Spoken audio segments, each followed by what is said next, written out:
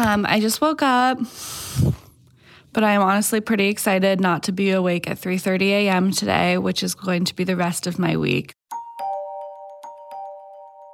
Rachel Lerman is a tech reporter for The Post who has been waking up early for many weeks to cover the trial of Elizabeth Holmes.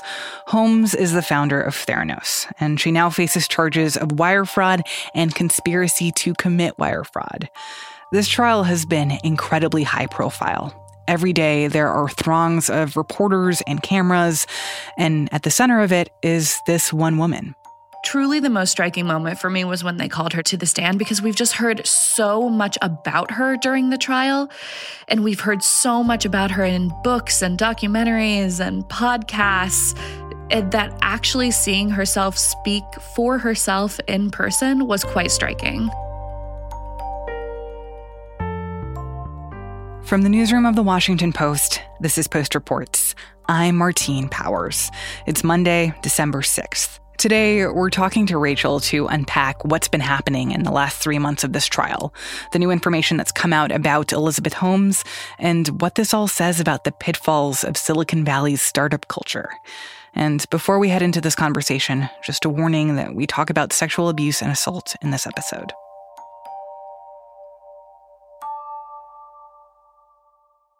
In Silicon Valley, back in the early 2000s, Holmes had this idea for these portable blood testing machines that were small enough to sit on a countertop, but were allegedly able to do the work of a whole blood lab. She started this company, Theranos, when she was young, probably only 19 years old and a student at Stanford. And this company had a technology that it said could take just a couple drops of blood from your fingertip and then run hundreds of blood tests on it. Our belief is that every person, no matter where they live or how much money they have, has the basic human right to access to their own health information. And so our mission, our dream is to make it possible, not just in this country, but globally, for people everywhere to begin to have access to this information so that they can use it to live their best lives and to catch the onset of disease in time to do something about it. And Holmes got really famous for being young and successful and visionary. And she got featured in all of these profiles and was just kind of a shining star of Silicon Valley. She was known for being sort of like a female Steve Jobs, who she admired. She wore a black turtleneck. She wore her blonde hair in a bun. She was kind of intense and charming and engaging and just thought of as being really smart and visionary. And what did success look like for this company, Theranos? How popular or how successful did they become? So they grew to hundreds of employees. They raised about $900 million from investors, and they started making deals with Walgreens and Safeway and, big prominent companies. And they had people on their board and as investors like Rupert Murdoch, the media mogul, like former Defense Secretary Jim Mattis, like Henry Kissinger, and all of these kind of huge names that we think of as being, wildly successful and smart people. Theranos became sort of a hot spot for celebrity in Silicon Valley. And then what happened? And then there was a media investigation. The Wall Street Journal broke this huge story in 2015, basically saying that Theranos' technology did not work the way that it was advertising, that it couldn't run hundreds of tests from a couple drops of blood, that employees within the company were really concerned about the erratic and inconsistent blood test results, and that basically what Theranos had built up was untrue. So now Elizabeth Holmes is facing criminal prosecution. What are the charges against her in this trial? So yes, she's facing 11 charges of wire fraud and conspiracy to commit wire fraud. Basically, the charges allege that she misled patients and investors by telling them that the company's finances and technology were more successful, more capable than they really were. And how are prosecutors for the U.S. government going about making that argument that Elizabeth Holmes is guilty of this? The really interesting thing about this is that in order to prove that she's guilty, they have to prove that she had intent to defraud. So one of the key parts of that case has been a couple of studies that the company did in its early days with pharmaceutical companies. basically just trying to test the technology. But the government has shown that Holmes added those pharmaceutical companies' logos to the top of those studies and then sent them to investors, which gave the impression, they say, that those companies were endorsing Theranos' technology, that Pfizer thought, yes, Theranos' technology works. Well, it turns out that Pfizer and the other pharmaceutical companies say, no, we never endorsed the final version of this report. We did not see this version of it with our logo on it, and we wouldn't have allowed her to send those to investors. Rachel, you said that part of what prosecutors are trying to prove in this case is, quote unquote, intent to defraud, which to me seems pretty obvious, right? Like if you lied to investors about things about your company that you said were true and were not actually true, that seems pretty cut and dry. But why is that question of intent a little bit more complicated in a case like this one? Basically, what Holmes is saying, what her defense is that she believed the people below her. She believed her lab director. She believed her second in command. She believed all the employees that were telling her that, like, sure, of course, startups always have some errors, have some issues to work through, but things were generally going well. So her defense is that, yeah, she told investors these things, but she believed what she was saying. She thought what she was saying was representative. She was acting in good faith. This trial has also, I think, pulled back some of the curtain of who Elizabeth Holmes is as a person and what she was dealing with during the time that she was CEO of Theranos. Can you talk a little bit more about what her defense has been and what we've heard from her as part of this trial? Yeah, so mostly her defense has been that she believed in this company so much. She really acted in good faith. She was trying to make it work, and therefore she was doing her best to make it successful, to keep the company going. She also divulged on the stand that she had allegedly been abused by her ex-partner, who was her romantic partner and her business partner. He served as a chief operating officer and president of Theranos. She was saying that he had sexually assaulted her, that he had kind of controlled her life, controlled what she ate, how much she slept, what her schedule looked like. That man, Sunny Balwani, is charged with the same crimes as Elizabeth Holmes, although they had their trials severed, and his trial is scheduled to start in January. He hasn't said anything since she took the stand, but in documents before the trial began, he has denied this abuse. What was it like watching Elizabeth Holmes talk about this on the stand? It was quite emotional. She teared up. She's very composed normally. She's very charming on the stand. She has great posture. She's very kind of measured and relaxed. And when this came up, she was more emotional, but basically just said, this was a huge part of my life. It impacted everything I did. I'm wondering if there are any documents or records from that time in her life that give a little bit more insight into what was going through her head in the middle of all of this. One of the most striking documents that has come up is a handwritten note that Holmes wrote to herself, kind of with her daily schedule outlined. And it starts with 4 a.m., rise and thank God, 4 to 4:15, wash face, change. It's segmented into these really small chunks of time with really specific instructions, even down to, the menu for her lunch.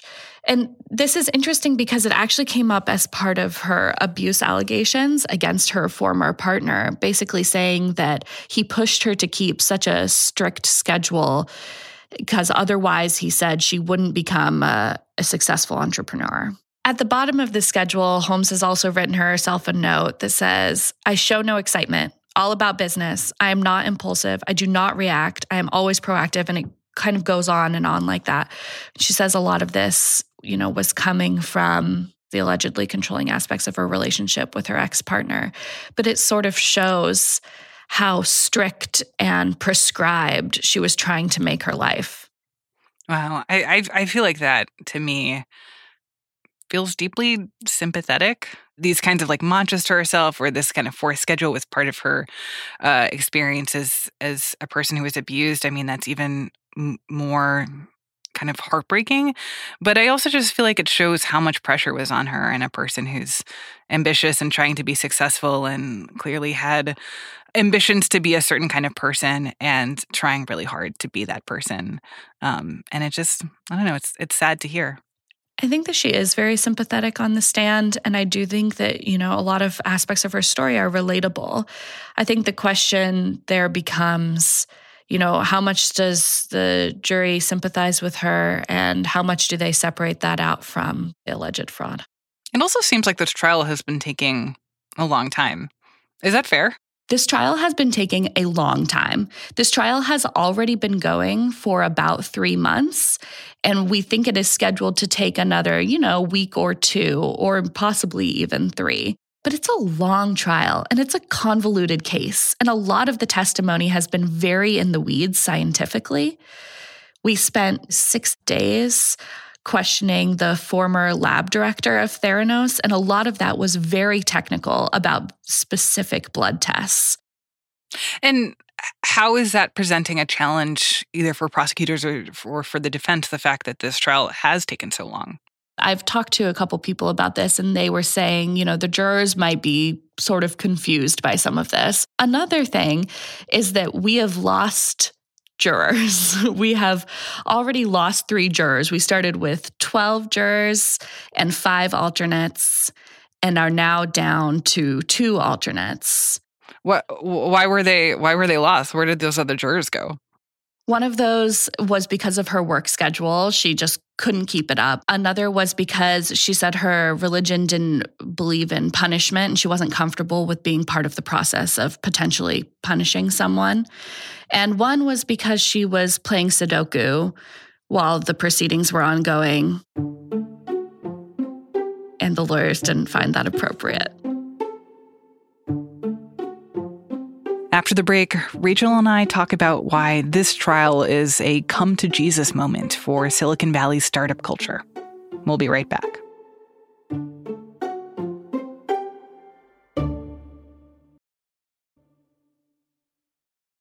I think it's also interesting to think about this trial within or as part of the culture of Silicon Valley and these kinds of startups, because there is this sense of fake it until you make it, that it is okay to exaggerate your successes as a company or what you have cooking so far, because the whole idea is to get investors on board to buy yourself money and time and resources to be able to make that dream or that idea of what you're inventing actually reality. And it feels like that in some ways is a central question in this case, is like how much of that fake it till you make it is legally acceptable.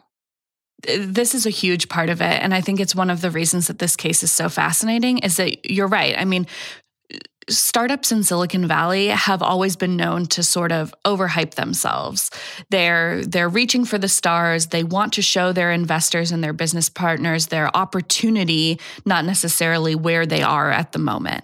But what Silicon Valley would say, what investors and entrepreneurs here would say, is that Theranos crossed a line. It was dealing with patients. It was dealing with healthcare. That's a step too far.